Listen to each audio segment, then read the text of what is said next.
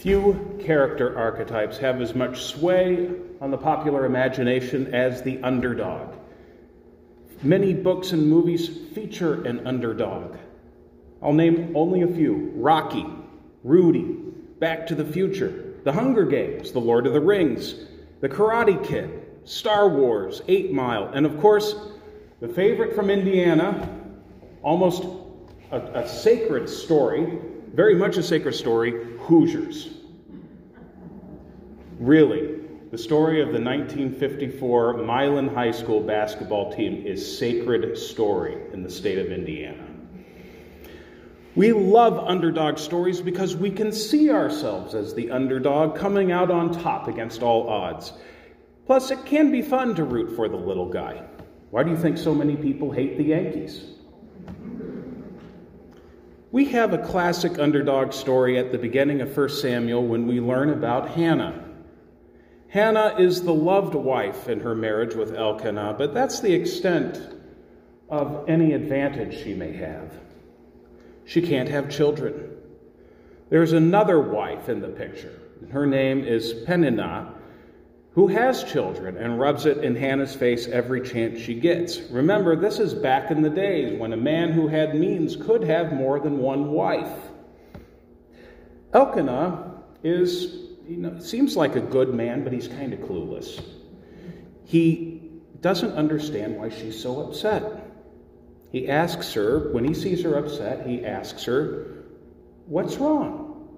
Am I not more to you than 10 sons?" No. There's Eli the priest who thinks she's drunk when she's praying at the temple. Hannah is anxious. She's an outcast among other women for her inability to have a child. And without children, she will have no one to care for her when Elkanah dies. There was no social safety net then. It's no accident that the widow, along with the orphan, serves as a type for the most vulnerable people in the Bible. The only one that Hannah has is God. And it's a good thing that this God has a special heart for the underdog.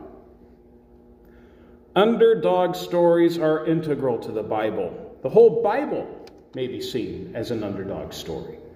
Israel itself was an underdog, never among the most powerful or wealthiest nations, even at its peak under King Solomon.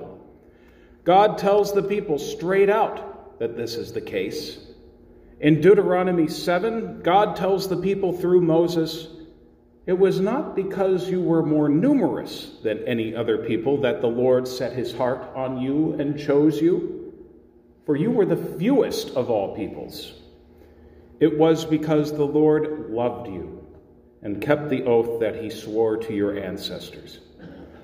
God chose Israel because God loved Israel. No other reason at all. There are other such stories. Gideon in the book of Judges is a classic underdog. So is King David. Time and time again in the Bible, the underdog is lifted up, not because of any innate worthiness in themselves, but out of God's sovereign choice alone. And so Hannah is lifted up out of God's grace alone. Perhaps this is a lesson for us. Congregations, like every other organization, like to present an image of strength. We like to show the world how we've got it together, how much fun it is to be a part of our church family, and how awesome our programming is. On one hand, that's great. We want to do that. We want to be a healthy congregation where faith can grow. And I believe this congregation is a healthy congregation where faith can and does grow. We want to have a good reputation to the wider community, known for being people who genuinely love one another. And I think this congregation has that reputation. Those desires are good and holy, to present that to the wider community. On the other hand, that was the one hand. This is the other hand. On the other hand, there's more to every congregation than what it presents. Like every family, congregations have their histories. Congregations have their warts. There's always a cross or two or three somewhere. And I'm not picking on us.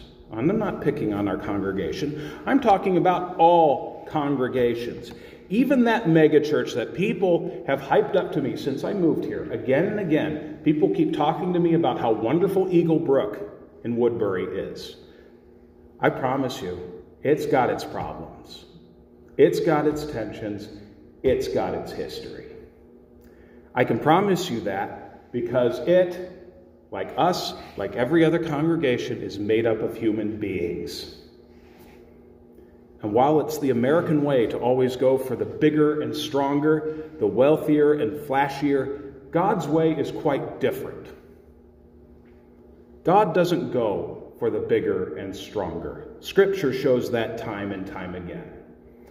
No, contrary to that damnable proverb, God helps those who can't help themselves. God helps those who can't pull themselves up by their own bootstraps. God helps those who know they can't get out of the mess they are in by themselves. That's really the essence of the gospel. God helps those who can't help themselves. God helps us when we can't help ourselves. It's why God chooses a little people to be his special people. It's why a young girl from Nazareth is chosen to be the mother of our Lord, and why Jesus chose such a ragtag group of misfits as his disciples. God is all about the people we dismiss as unimportant and insignificant.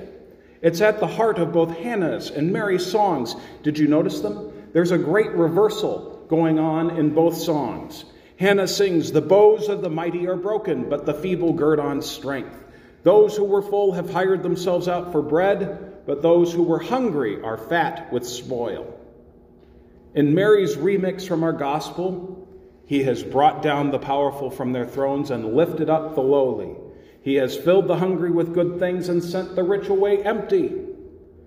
Both songs show us a God who has a special heart for those on the bottom rung, for the underdog.